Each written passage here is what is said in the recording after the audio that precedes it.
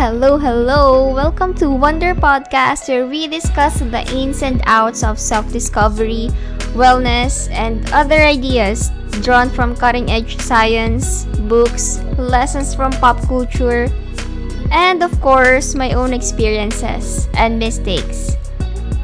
I'm your host, Almira Miranda, and I believe that wonder is the beginning of wisdom.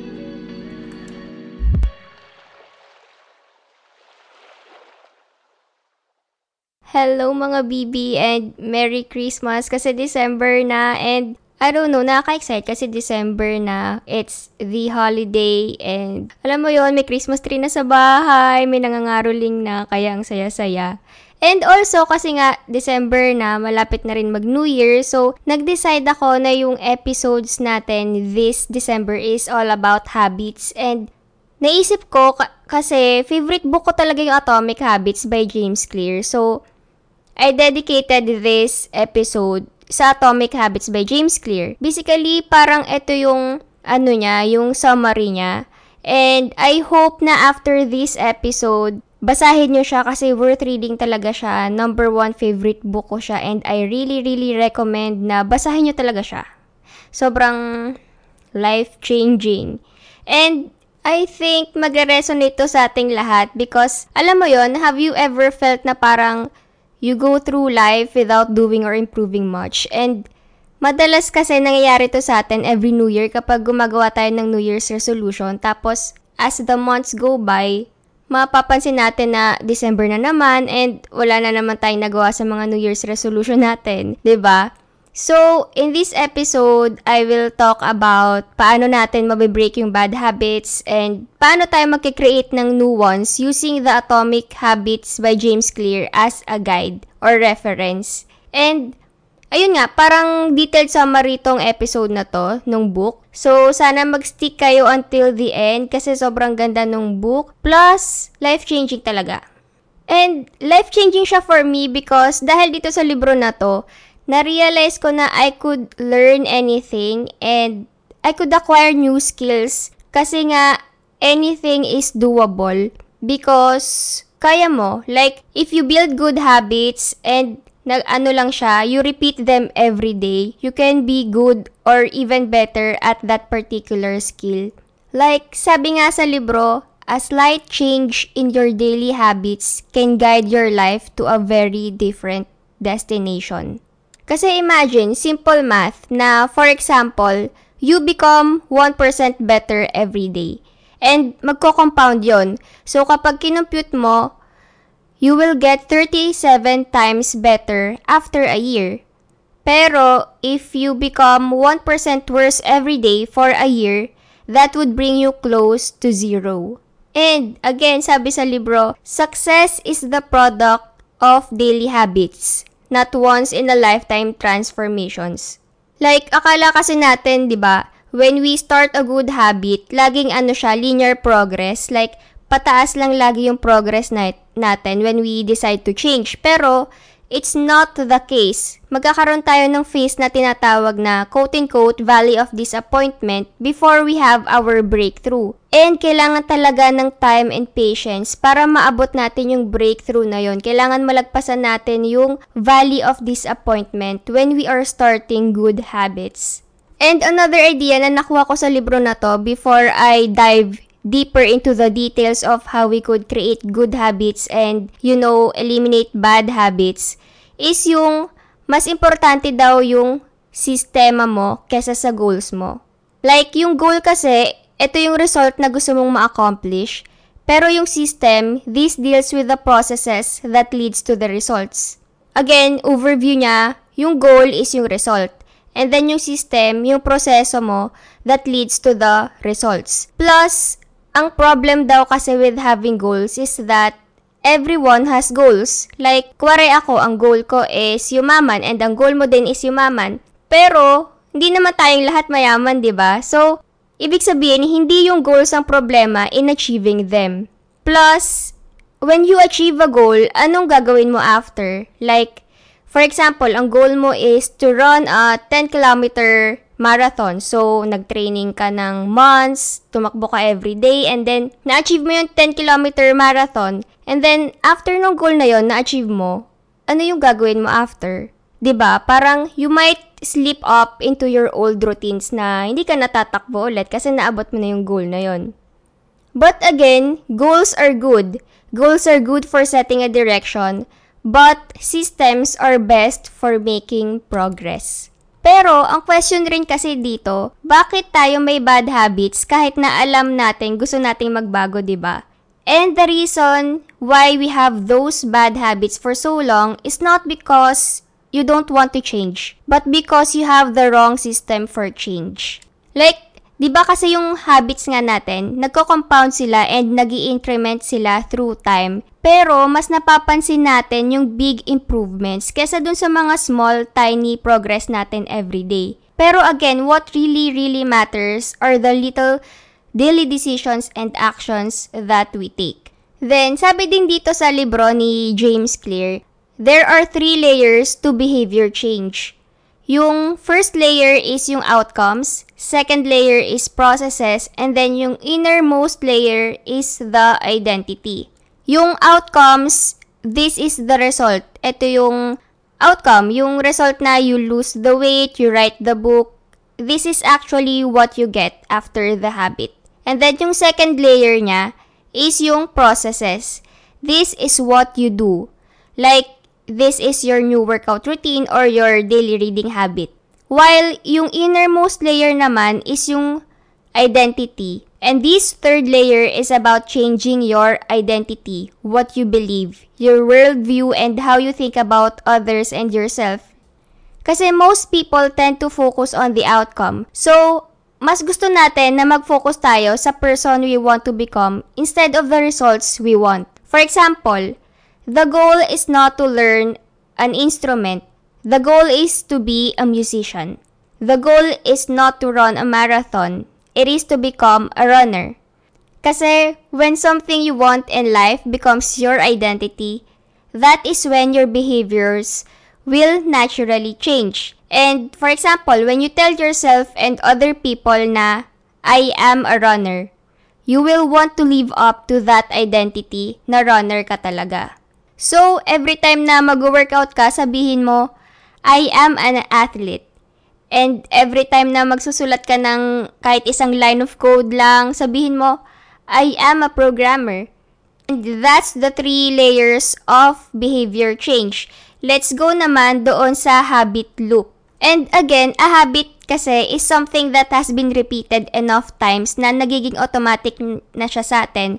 And habit is formed and reinforced in a feedback loop. And yung feedback loop na to is 4 na steps sila. First is the cue, second is the craving, third response, and fourth reward. Etong 4 na to yung key in creating habits. Example ng habit na common sa atin, first step is the cue. Ito yung kapag nag-buzz yung phone mo or may nag-notify.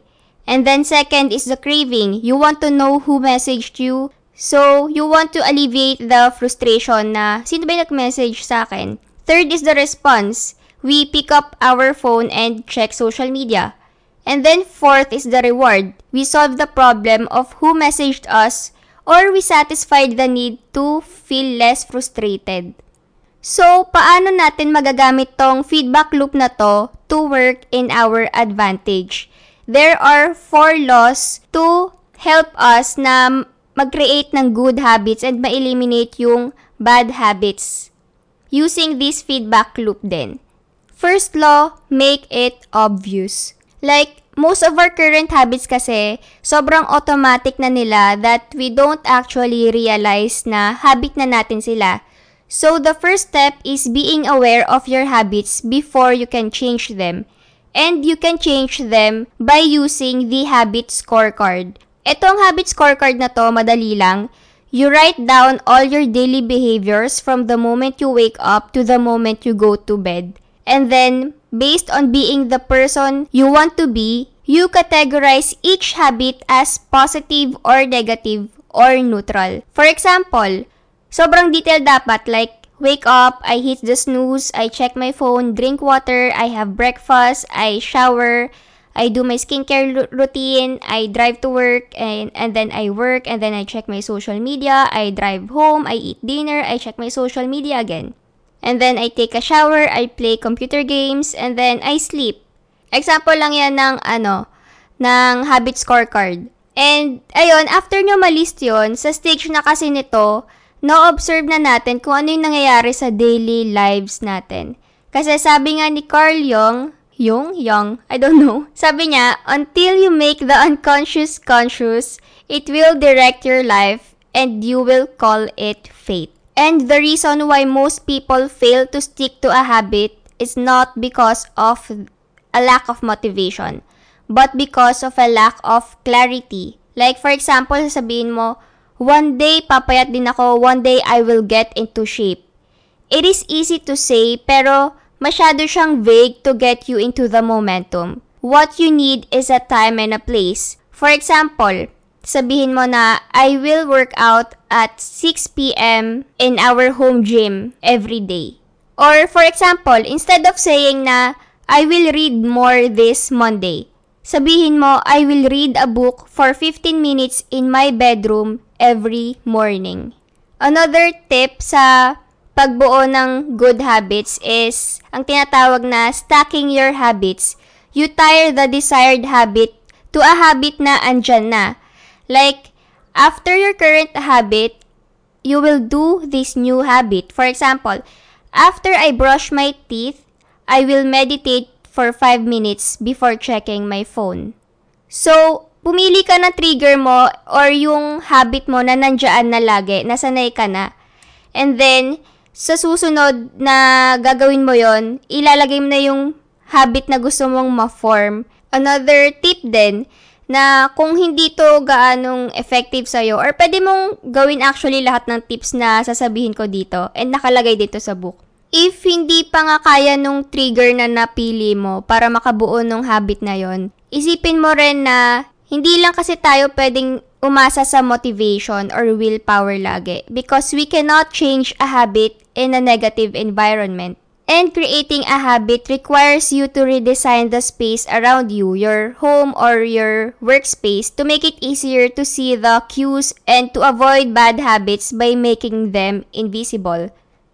For example, I want to drink more water kasi ang hina ko talaga uminom ng tubig dati. So, ang ginawa ko, I bought a 2-liter water jug and every morning, pinupuno ko talaga siya and tinatabi ko siya lagi sa desk ko kung saan ako nag-work. So, hindi ko namamalaya na hanggang sa maggabi na, naubos ko na pala yung 2 liters of water kasi katabi ko lang yung tubig.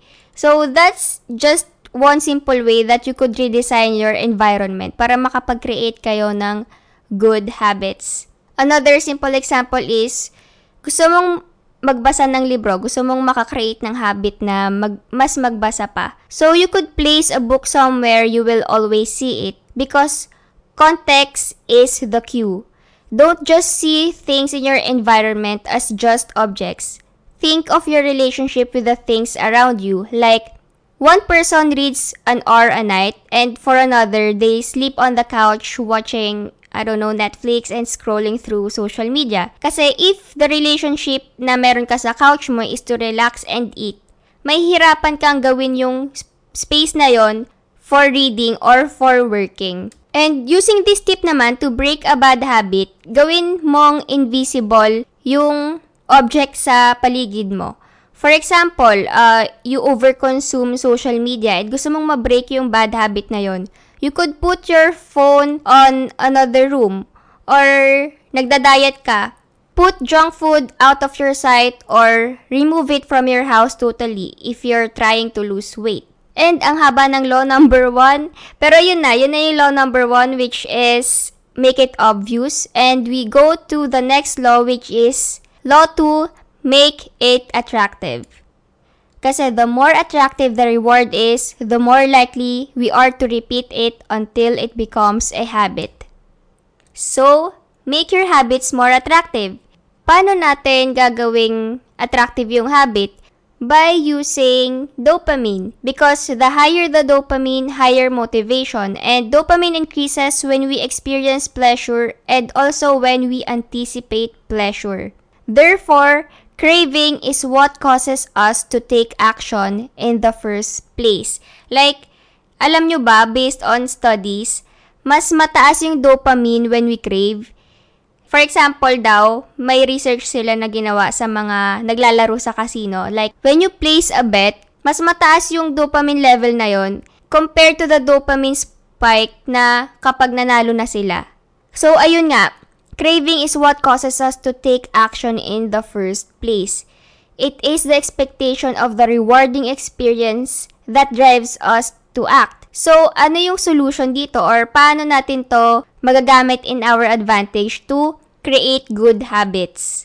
First is what we call temptation bundling. You do the things you enjoy while doing the good habits with it. Like, paano ba explain? For example, ako, I enjoy watching Netflix. Pero I also want to work out. So, ang ginagawa ko kapag tamad na tamad ako mag-workout, manunood ako ng Netflix while I am walking on the treadmill or nagbabike ako indoors. Pero nandun yung phone ko and nanonood ako ng Netflix. And hindi ko namamalayan na yung 45-minute episode ng isang series, nakapag-bike pala ako ng 45 minutes because I enjoy watching Netflix. Plus, nabundle ko doon yung habit na gusto kong mabuo, which is working out. Another tip is group influence. You could find groups where the habit you desire is a norm. Yung community na yung gusto mong habit is normal na sa kanila. And another tip in making the habits that we want to reinforce na maging mas attractive is reprogramming our brain by highlighting the benefits of the habit rather than its downsides. For example, fitness, yung benefits niya is health and well-being and not fatigue.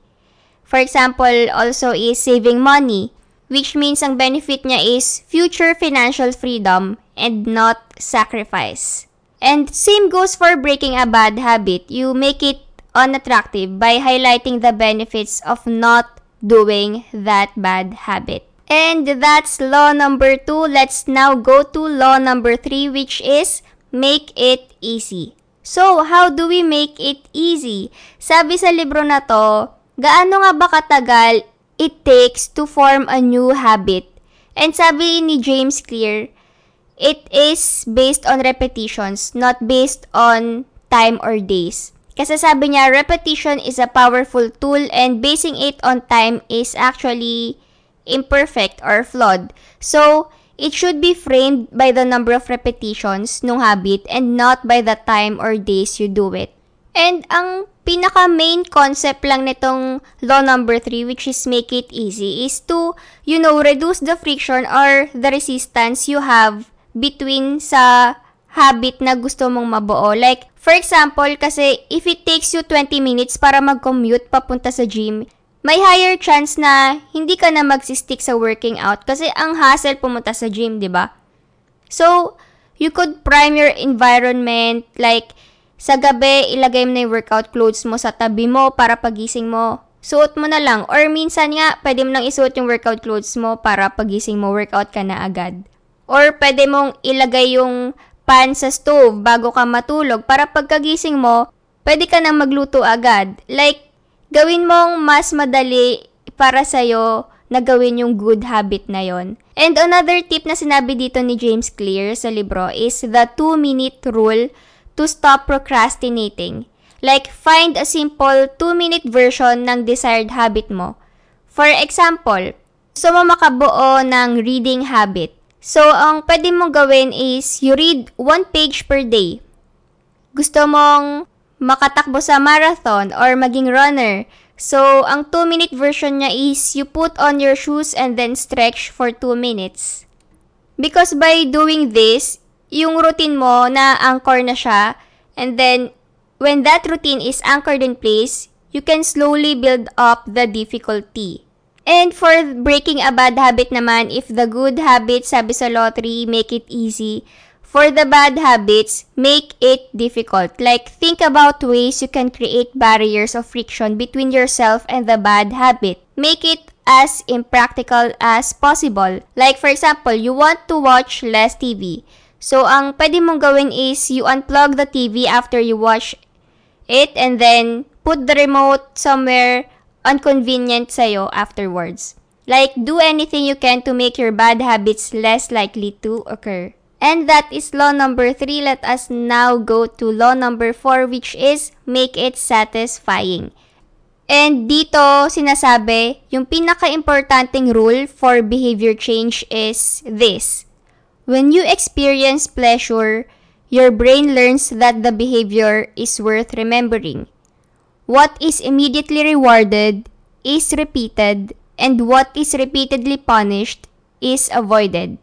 Kung yung first 3 laws that we discussed increases the chance of us doing the habit, etong last law na to, it increases the chances of us repeating the habit. Kasi common naman talaga sa atin, di ba, na we feel good about our immediate results but bad about our long-term outcomes when we practice bad habits. And opposite naman siya for good habits. Yung immediate result is unpleasant, but the ultimate outcome is satisfying. Thus, it is best to add a little immediate pleasure to the habits that will pay off in the long run, and a little pain to those who don't. And you could do this by rewarding yourself by feeling successful. And one way to do this is using visual representation sa good habits nyo, like you track your little wins. For example, ito galing sa libro na example, like, per 1 sales call you make a day, pwede kang mag-move ng isang marble sa isang jar. And then, soon makikita mo yung jar na yun, puno na ng marble. And then, ang satisfying lang makita na, oh, ganun na pala karami yung sales call na nagawa ko. Or for example, for every 25 minutes of writing, you move a paper clip in a jar. Pwede ring yung mga workout logs and habit trackers to monitor your progress. Kasi yung habit tracking, it becomes a reward for us. And alam mo yon, ang satisfying magsulat ng letter X sa calendar mo after doing a habit. And ganun din sa akin nung una sa working out. Kasi every time I work out, I put an X on a paper I posted on my wall. Though, syempre, minsan, di ba, when life gets in the way, hindi natin natutuloy-tuloy yung habits natin. Like, for example, again, yung example ko is working out. Hindi ako nakapag-workout kapag nagta-travel ako. So, nadi-disappoint ako kasi feel ko nawawala yung momentum and then tatama rin akong ituloy-tuloy yung habit na yon. Pero, ito yung tip, do not break the chain of continuity. Kasi missing the habit twice is the start of a bad habit. So, never miss the habit twice. Showing up is so important. Kahit na, kuwari, ang goal mo is you do 50 push-ups sa isang araw, pero hindi mo kaya in a particular day. You could do 10 push-ups or 5 push-ups para lang ma-cross out yung day na yon as nag-workout ka. Or hindi mo na-break yung habit mo twice. And another tip dito sa law number 4 is accountability partners. Like, pwede kang kumuntsaba ng isang friend, sabihin mo, okay, I will give you 100 pesos every time na makakalimutan kong magbasa ng libro, mga ganon. So, that's law number 4 and that's all the laws na minention dun sa book na Atomic Habits by James Clear. And sabi nga, diba, it's one thing to read the book and another thing to apply the knowledge you have learned from it. So, in the next episode, I will share with you how I applied this in my life. Paano yung mga good habits na na-form ko, paano ko sila na-form, paano ako naging consistent, ano yung mga bad habits na gusto kong i-remove, and paano ko na-remove and nire-remove yung mga bad habits na yon using this information that I got from Atomic Habits by James Clear. And again, sana basahin nyo pa rin yung libro kasi sobrang ganda niya and baka iba yung insights na makuha nyo kapag kayo yung nagbasa mismo. And iba pa yung insights na nasabi or nabigay ko dito sa episode na to. Thank you so much for listening.